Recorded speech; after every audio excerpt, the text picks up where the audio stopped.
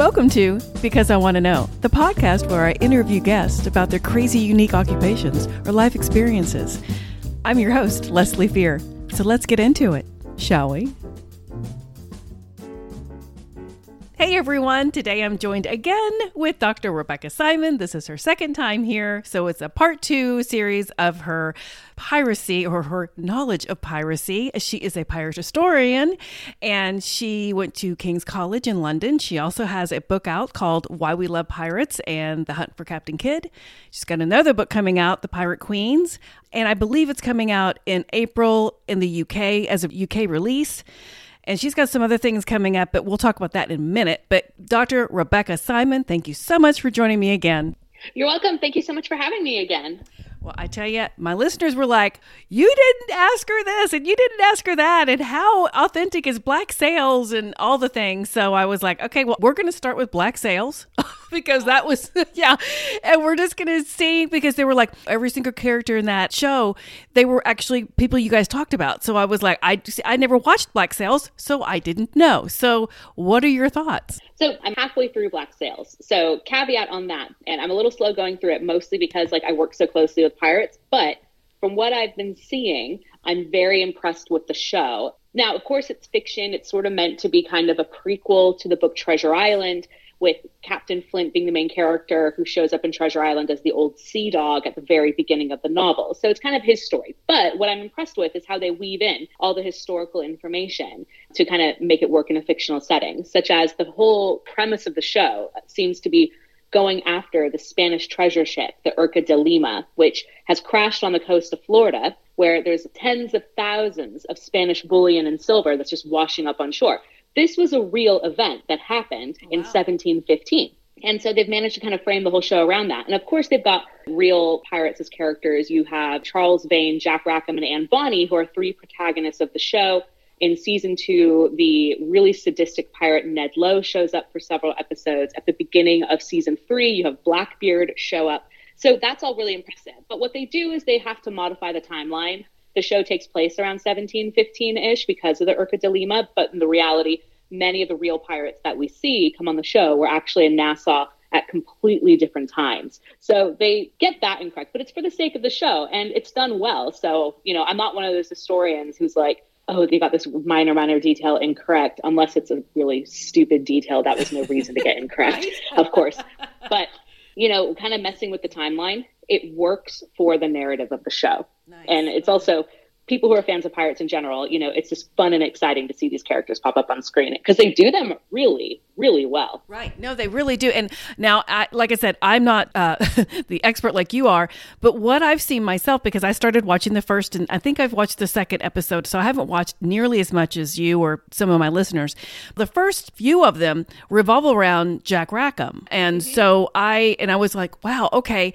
And I didn't know why do you think they chose him and not maybe Blackbeard? Or maybe, is it just because he's less known, do you think? That's an interesting question. And I've kind of wondered that myself. But I think what they maybe have brought him in for is, one, he did sail with Charles Vane, who is also one of the main characters. And Charles Vane is sort of set up to be kind of like this, initially kind of a villain, and then sort of kind of becoming this ambiguous character, whereas Jack Rackham is kind of like his sidekick.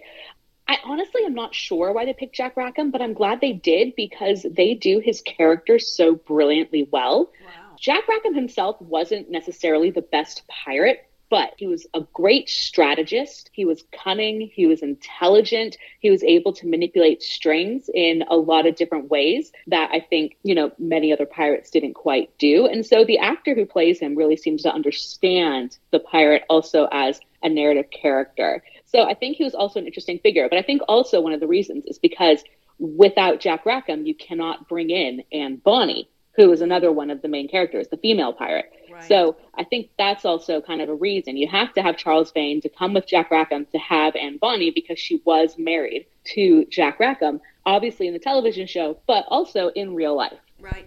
And it's funny because I was like, why didn't they ask Dr. Rebecca Simon about this? Because you could have been a wealth of knowledge for them, Well, unfortunately, I was still a baby PhD student and no one knew who I was yet when it first started to air, which meant it aired in 2014, I believe, which meant production had probably started in like 2012. And at that point, I was applying for PhD programs, but there's going to be a new pirate TV show on HBO, I think, called Our Flag is Death, about Stede Bonnet, kind of a comedy. And I'm excited for it, but I'm also kind of like, I wish they'd picked me to consult. But It's going to be a lot of fun just based on what I've heard. Well, you stay on standby for like the History Channel and maybe even other Netflix series, because they do have your name and they do know who you are and they do value your opinion, as do we. So, okay. And also what I was curious about, we were talking about some of the female pirates. We didn't really get too much into them just because we talked about Blackbeard and Captain Kidd and Charles Vane. And by the way, that TikTok you did on Charles Vane. Oh, the one I did like the other day. Yeah, I try to get some funny TikToks in there along with the informative ones. Those are fun to do. Yeah, and to my listeners, she did a TikTok on Charles Vane, and I guess in Black Sails, she has a picture of like whatever he would have looked like in that time or somebody's depiction of him. And then what Black Sails showed him as looking, and he's a hot little number there, isn't he? Oh, yeah. He's very hot, very beefy, played by the really talented Zach McGowan. If anyone listening is a fan of the show Shameless or was a fan of the show Shameless, he was in, I think, the first 3 or 4 seasons or 3 seasons. And he's such an opposite character of Charles Vane. It's like mind blowing. He's a great actor and he does Charles Vane brilliantly. That's awesome. Okay, so some of the female pirates, but let me ask you something first before we go into Anne Bonny and Mary Read. You had a TikTok or you had a video on a Chinese pirate, and I don't know how to pronounce your name. I don't even know. Do you know who I'm talking about? I do, yes. And colloquially, people generally know her as Madame Chang. She is a fascinating character. She's a pirate in the early 19th century. We don't really know much about her early life, except that we know that she was a prostitute, but she managed to marry a very powerful pirate captain. Yes. And as his wife, she was kind of the co-captain with him. And when he died, she took over the fleet, and the fleet was hundreds, if not almost 1,000 ships. And she commanded thousands upon thousands of pirates. She was also really progressive in that she allowed so many women to work on board ships, and she had very strict laws about women's safety. If a man was even accused of assaulting her without proof, he would get thrown overboard. She was that hardcore. Wow. She was also so powerful that the Chinese government just couldn't rein her in. She had too many pirates, too many ships. So what they did is they actually ended up paying her to retire, and she decided to take the money. And then a story goes that she opened up some series of brothels when she moved back into China. So she's really, really powerful, very, very badass female pirate, probably the most powerful. She was like a serious entrepreneur. If I can't do any kind of piracy, I'm going to open a series of brothels, not even just one. Like she had several. Yeah, several. I don't know how many, but I think it's like a small series of brothels. Right. And then back to Anne Bonny and Mary Read. So they were, at least Anne Bonny was associated with Jack Rackham. So, and what we talked about before is they were very, foul mouths, and they dressed like men, and they had their blouses open when they'd fight and all the things. They were just as tough, really, as the guys were. So can you tell me a little bit more about them as far as, did any of them have their own? I don't think any of them had their own ships, but did they have a bigger command with the captains than maybe just the regular people that they had on their other ships? Believe it or not, no. If they had been men, they wouldn't have been big deal pirates. Really? And neither would have Jack Rackham. Okay. The only reason why Jack Rackham really was famous is because he was their captain. But the reality is these two women, they both sailed with Jack Rackham, and Bonny as Jack Rackham's wife. Right. She left her husband to be with him because her husband had turned pirate hunter. And Mary Read was pulled into the crew. Now, we don't know how or why. The story most people seem to know comes from the 1724 publication, A General History of the Pirates, which is a large collection of pirate biographies of the most notorious pirates of the age, including Anne Bonny and Mary Read. Now, the thing is, their story is mostly fiction. And the story goes that Mary had disguised herself as a man, and Bonny had fallen in love with her, thinking she was a man on the ship. But it turns out, she finds out Mary Read is actually a woman. But the two of them have this very close relationship anyways. And so it's kind of led to a lot of, idea that this is the truth and that the two of them were lesbian lovers, et cetera, et cetera. The reality is, we don't know how Mary Read entered the ship, but the governor of the Bahamas, Woodes Rogers, wrote a proclamation demanding the arrest of Jack Rackham and the female pirates Anne Bonny and Mary Read, meaning people knew who she was before she entered the ship, and that meant she had never disguised her identity. So they were actually also only pirates for about 2 to 3 months, from August 1720 until their capture in late October of 1820. So not a long time. And they only really had one major success and then a few small successes. They really weren't that successful at all. Wow. But yeah, they were really notorious, though, because these two women were really, really fierce fighters. Mm-hmm. They were known to swear more than the men. Yeah. They brandished their weapons, and they were really fierce fighters. In fact, at one point, they captured a woman named Dorothy Thomas, and Jack Rackham said, "Oh, a woman, we need to let her go." And Anne Bonny and Mary Read were like, "No, we need to kill her, because if we let her go, she could speak out against us." They knew. Whereas Jack Rackham, Jack Rackham was like, "No, we got to let her go." And so he's captain, he lets her go. And sure enough, Dorothy Thomas is one of the main witnesses at their trial in Jamaica as a witness. And she described them to fight in men's clothes, shirts open, kind of baring their breasts. And this was kind of an intimidation tactic. It also could just simply be perhaps the men's clothes maybe didn't fit them properly, lots of things. But what's interesting is when they weren't fighting, they resumed their female dress. So they weren't disguising themselves at all. The reality is men's clothing is a lot better for fighting. Right. Oh, no, that makes sense. And, you know, on the beginning of Black Sails, they start in, I think it's at Nassau. I think that's where they are, you know, the setting. So can you kind of give me a little bit of an idea about how that looked? Was it pretty authentic? And I know that Woodes Rogers, he was the governor. Eventually, he would be their demise, and we can talk about that in a minute. But tell me what you think about the setting, and do you think it looked like that? You mean in comparison to the TV show? How did Nassau look? I think they did it pretty well because, you know, Nassau as a pirate community was quite lawless until a pirate named Benjamin Hornigold came in and sort of established order. Okay. And I think they do well of making it a very bustling port city. And there is a mixture of a lot of pirates coming in and sailors and also law-abiding people living there. They center around one main tavern, but the reality is Nassau had probably one tavern for every 5 people. This was actually pretty standard in most plantation islands. But also Nassau, the Bahamas in general, were not a producing colony. So this meant that they weren't monitored nearly as closely as, say, Jamaica or Barbados or something like that. Yeah. But yeah, I think they got it down really, really well, you know, and just in terms of the type of people that were there and the way pirates were coming in, and also kind of how there were lots of like negotiations of how to fund pirate ships and pirate enterprises. I think they get a lot of these details really, really correct. Right. And also, can you kind of discuss with me the difference between like the Buccaneers and the East Indies and the British pirates, all those different kinds? What's the difference between those kinds?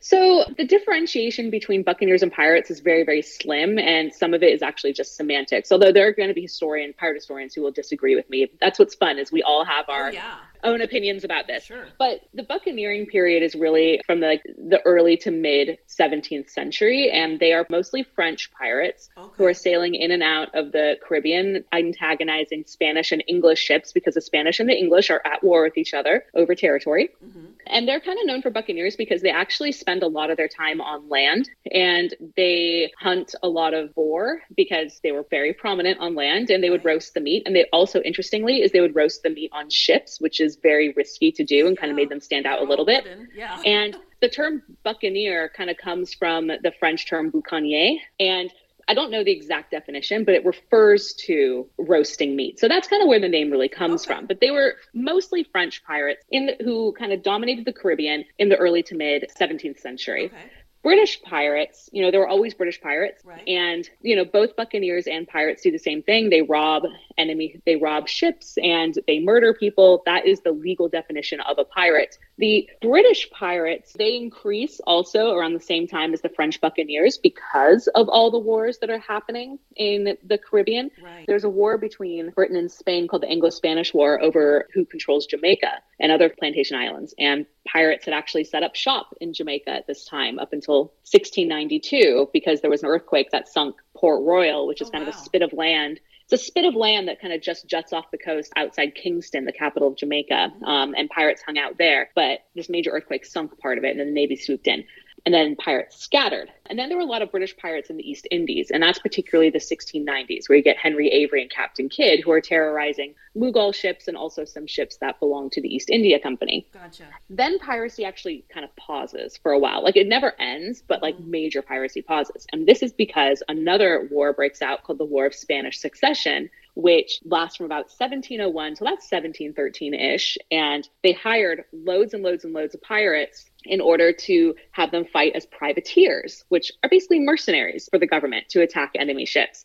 And so a lot of pirates chose to do this because they were pardoned of all their crimes and they would actually get paid very, very well doing this. Yeah. But then when the War of Spanish Succession ends, most of these privateers, they end up unemployed overnight. And many of them turned to piracy, and many of them were colleagues and kind of knew each other. You know, Benjamin Hornigold was captain of a ship that a young Blackbeard was on, whose name is actually Edward Teach. Henry Jennings sailed with Charles Vane, who later sailed with Jack Rackham. Like, there was, you know, lots of these kind of connections happening. Right. And then the West Indies, were they the same kind, just different location?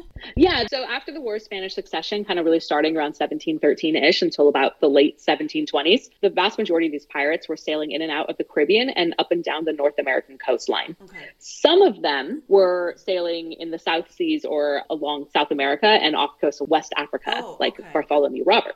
Yeah, but the majority out of the Caribbean and then up and down the North American seaboard, because at this point there's so much successful trade happening between these two regions, and it's really great opportunity for a lot of pirates to sail and try to rob merchant ships and other ships and try to become really powerful. Nassau and the Bahamas in general, geographically, is in a phenomenal location, being kind of a bit southeast off the coast of Florida, sort of a perfect gateway for passage for people that are heading both into the West Indies and also north into North America. Right. So it's kind of a good situation for them for a period of time. Right. And you wonder, you know, now I'm sure the weather wasn't as volatile as it is now, but you wonder what happens when, you know, it's not like they could forecast, you know, storms, a hurricane or whatever. What do you think they did? Did they talk about any of that in the history books? They don't talk about it very much. There are some storms that do show up quite significantly, such as the Spanish treasure fleet, the Urca de Lima, that crashed off the coast of Florida because of a storm. Okay. A very famous pirate named Samuel Bellamy, who captured a French slaving ship called the Widdaw, which was one of the most largest and wealthiest ships, and he managed to catch it after a 3-day chase.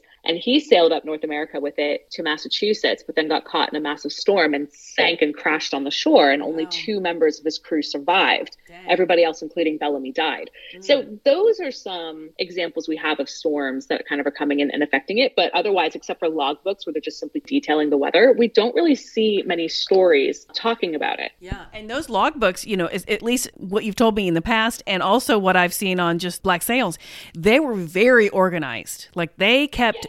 I was surprised. I really, because it seems so barbaric, all the other things that happened to them, you know? So you just wonder, wow, this stuff is just so organized comparatively speaking, you know? Oh, yeah. Pirates had to be organized like that, or else it would be their demise because they're going into such a dangerous line of work. And they do have lots of people who are actually financing pirates, kind of on the down low, different governors for a while, because pirates are bringing in wealth and goods into a lot of the different plantation colonies and also parts of North America. But Britain is changing the laws and saying anyone who colludes with pirates will be counted as a pirate and tried as such. But yeah, pirates had to be organized. They were very strategic. You know, a good, successful pirate was. And so I remember some people telling me they thought the first season of Black Sails was kind of boring because they're like, oh, they're just doing all this negotiation and blah, blah, blah. And I'm like, yeah, it's amazing how detailed they're getting because that is how it was. Any other major maritime player, they had to work with their financiers. They had to kind of make sure they had their correct alliances and make sure that they had good relationship on the ship, because that, you know, is the definition of survival. Absolutely. No, it really is. And you also talked in one of your videos about tattoos, and I was kind of surprised. I mean, I didn't not think they had tattoos. I thought they did, but there was a reason they would have tattoos. Yeah. So it was really common for sailors to have tattoos. You know, tattooing has been around since, you know, the beginning of humanity for various reasons.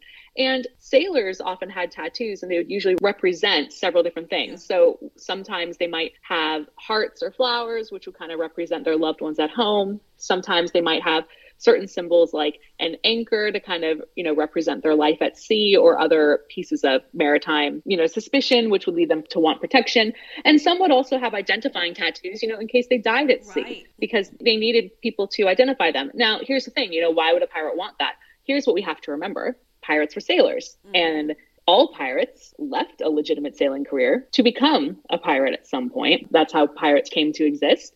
So yeah, it stands to reason that there were many pirates who had these identifying tattoos, not because they made a mistake, but because they were sailors, regular sailors at one point. Right, and so this is one of the ways that a lot of pirates were able to be identified. Yeah. Wow, that's crazy. Yeah, just, here's my tattoo. Now, it's not like dental records anymore. We don't have that ability. It's right. Right. Yeah. Well, also, and let's talk about the governor of Nassau, Woodes Rogers. He kind of was the demise of all the pirating in the Bahamas. And I just thought there was also a nobleman, William Maurice. He was hanged, drawn, and quartered, and back in 1241, and he was a nobleman. And it's like, you're a nobleman, and guess what? Doesn't matter. You're still going to have this kind of death, and that's horrible. Oh my God. Right, exactly. He's kind of the first known person identified as a pirate to be executed for his crimes in England.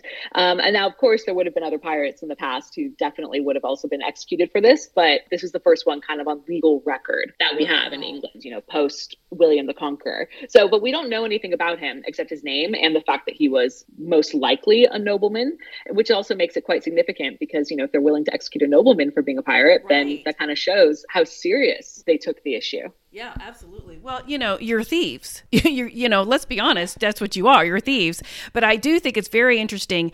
Yes, they're thieves, but they have so much organization. They do not allow drinking pretty much on the ships. Depends. It depends on the pirate captain. Some did. Some did not. Okay. I was thinking that most of them did not because I would think you'd need your wits about you. But, hey, maybe they were like, okay, here you go. Have some Madeira wine. The majority of pirates did drink. In fact, that's one of the things they were known for. And what really annoyed so many people is because they would come on land sometimes in certain areas and be known for getting really riotously drunk all the time. In fact, a lot of pirates, their demise was met because of drinking, but they would capture a major ship. And one of the major lucrative things to get was Madeira wine in particular, Portuguese kind of dessert wine. That was the most popular. And it's tasty, it's good, it's expensive, but they would often end up drinking it and kind of having a party. This is actually how Jack Rackham got caught because that's exactly what they were doing. Yeah. But then you have some pirate captains like, oddly enough, Edward Lowe, who's, earlier I said the most sadistic pirate to ever live. He banned all drinking on his ship for order. You have Bartholomew Roberts, who himself was not a drinker at all whatsoever, didn't like it, but he acknowledged that allowing a bit of drinking helped morale. Most pirates would have rules like you could only drink so much, but that varied. So yeah, obviously the ones that were more successful probably didn't drink as much. Right.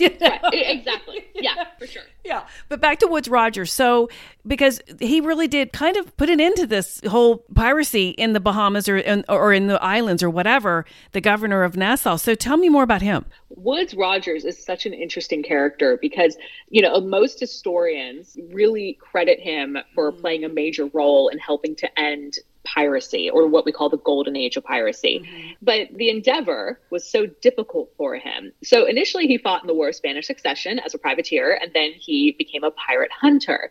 He seemed to have this kind of personal vendetta against pirates, but he was also really, really ambitious. And he was so good that the British government decided, well, let's make him a governor of the Bahamas because they got a pirate problem. Yeah. So they established him as the royal governor, the first known royal governor of the Bahamas.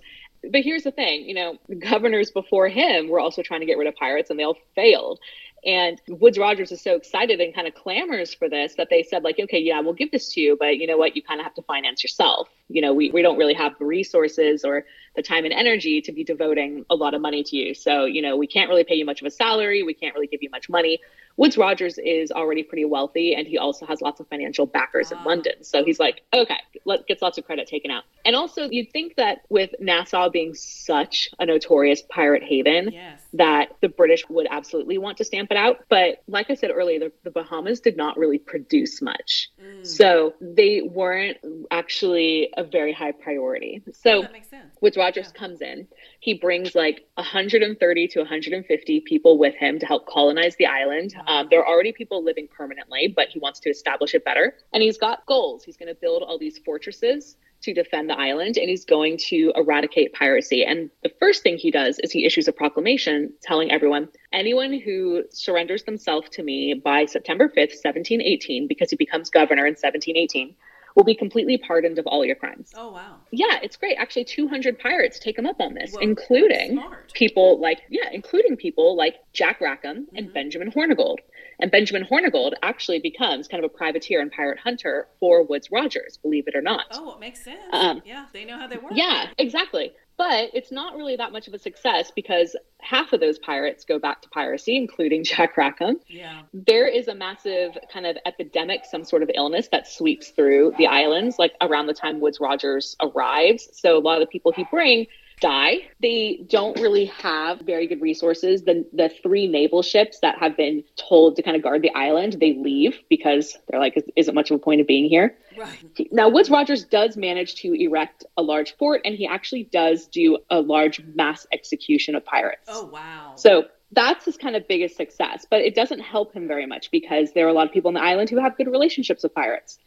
So that's kind of an issue. He does manage to fend off a large attack from Charles Vane, who refused to take the pardon, absolutely hated Woodes Rogers, but Charles Vane never successfully invaded, and Woodes Rogers was able to hold it off. Now, the issue is what happens, though, is Woodes Rogers, he's getting sick. He's quite demoralized. It's not working as well as he wanted. So in like 1722, I think, he goes back to England, and turns out his financial backers had liquidated his investment and Woodes Rogers couldn't pay it back. So he's thrown into debtor's prison. Wow. At this point, since it was said to have failed, they were like, oh, he failed. He didn't do anything to stop piracy. His reputation's ruined. Now, what's quite interesting is supposedly, we don't know if this is true, but the story goes while he's in prison, he's visited by a writer who is putting together a biography of pirates and interviews Woodes Rogers. And this book becomes a general history of the pirates.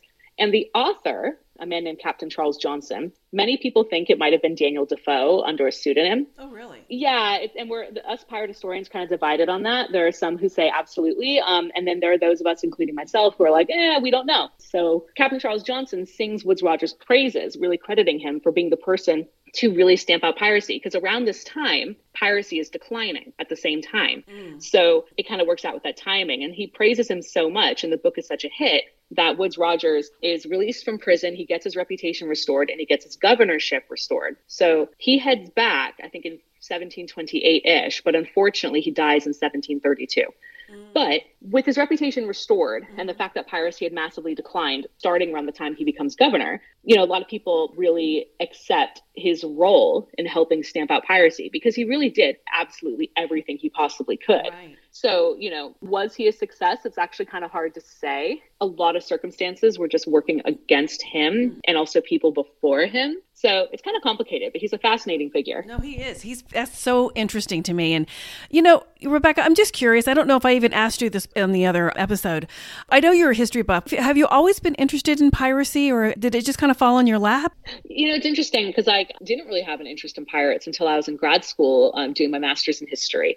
I'm from LA and my grandparents live on the beach. I grew up going every single weekend growing up. I'm a big swimmer. I love the ocean, blah, blah. So I was always into that. We would go to Disneyland every single year, and one of my favorite rides was always Pirates of the Caribbean, just because I thought it was fun. Yeah. But I didn't think of pirates as anything besides that. I loved Pirates of the Caribbean, The Curse of the Black Pearl when it came out in theaters. I think I just graduated from high school when it came out. My friends and I saw it several times, and it was just so fun. Yeah. But again, I love Jack Sparrow. But again, I didn't think much about pirates. It wasn't really until I was doing my master's degree, and you have to kind of pick an area of focus. And I was really torn between colonial America and early modern Britain. And I wasn't sure, which one to go for. And one of the professors there had started kind of a new focus called Atlantic history, and it kind of combined everything. Nice. And so, yeah, it was great. And so that was perfect for me. So that became my focus. And one of the books we read was called Villains of All Nations by Marcus Rediker. And it was about the golden age of piracy and kind of how the British used like a dialectic of terror to get rid of pirates, like kind of the war on pirates, that sort of thing. And he talks about kind of like a Marxist view of, pirates being anti-establishment and egalitarian and that sort of thing. And I found it really fascinating. And I began to wonder, I was like, well, if they were seen as such terrible people, how do we get from that to Jack Sparrow, right. basically? Right. Yeah. And I wanted to explore it. And I will also be honest, I was like, if I want to be a historian and I want to go on doing a PhD, like, I want it to be not just an interesting subject for me, but an interesting subject for other people to engage with as well. Oh, you do a very good job of that. You really do. No, you really do. I love all your videos, and your videos, I mean, within like a minute or 3 minutes or however long you take for your videos.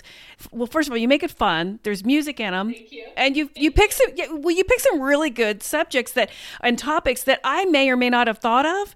And that's where I got a lot of my questions, because I'm like, okay, there's some people that ask these questions, or you bring them up, and I'm like, I'm just as fascinated. So I'm going to have my listeners get a taste of what you do, because here's the thing. You're going to start teaching some online classes about this specific stuff, aren't you? Yes, I am. So it's a institution called Forever Scholars. It's similar to Great Courses, where you can kind of sign up and take a class. But what's different about Forever Scholars is that the classes are live. What's good for me is I get to keep ownership of all my material, which is great. You can't do that with stuff like Great Courses. Oh, gotcha. But yeah, so it's going to be a 5-week course, and it's starting, I believe, February 21st. It's not the cheapest. It's $295 to sign up. Yeah. There's no homework or anything like that. Like, I give suggested readings, and it's mostly kind of me doing lecture with Q&A. And on February 7th through Forever Scholars, I will be doing a free lecture on public executions of pirates, which was the topic of my doctorate.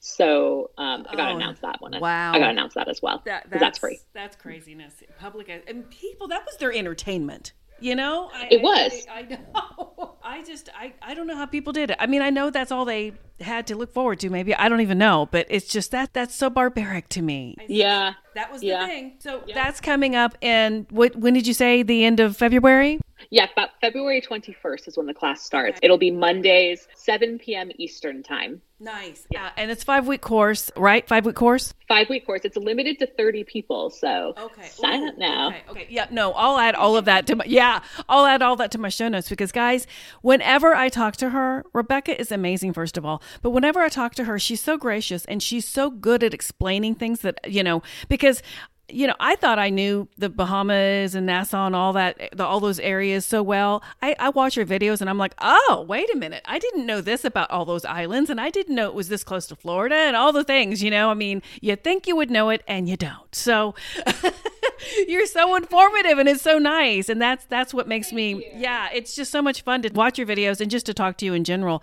So guys, you're welcome. And listen, her books are out. One book is already out. It's called Why We Love Pirates and the Hunt for Captain Kidd. And the other books on the female pirates, the Pirate Queens, Anne Bonny and Mary Read, that'll be a UK release I believe in April. She doesn't know the American release yet, but you can Google her whenever you want to do that, and I'm sure it'll pop up. But I'll add all of her information. So if you want to keep up with it, you can. And you can also look at the class she has offered. So Dr. Rebecca Simon, again, you have been amazing, and I appreciate you so much for being on my podcast. Of course. Thank you so much for having me. It's always so much fun to talk to you. Well, I love providing because I want to know at no cost. So if you like what you heard, please leave me a 5-star review, or you can just buy me a cup of coffee. It's kind of like a Patreon, but you don't have a monthly subscription and you can give whatever you feel led to give. I am a one-woman show, and I do all of my scheduling and my interviewing and my editing. So just know your support is so greatly appreciated. And one more thing, I am a paranormal romance novelist, and you can find all of my books on Amazon. Just look up my name. I'm very easy to find. Thank you guys again, and I will see you next week.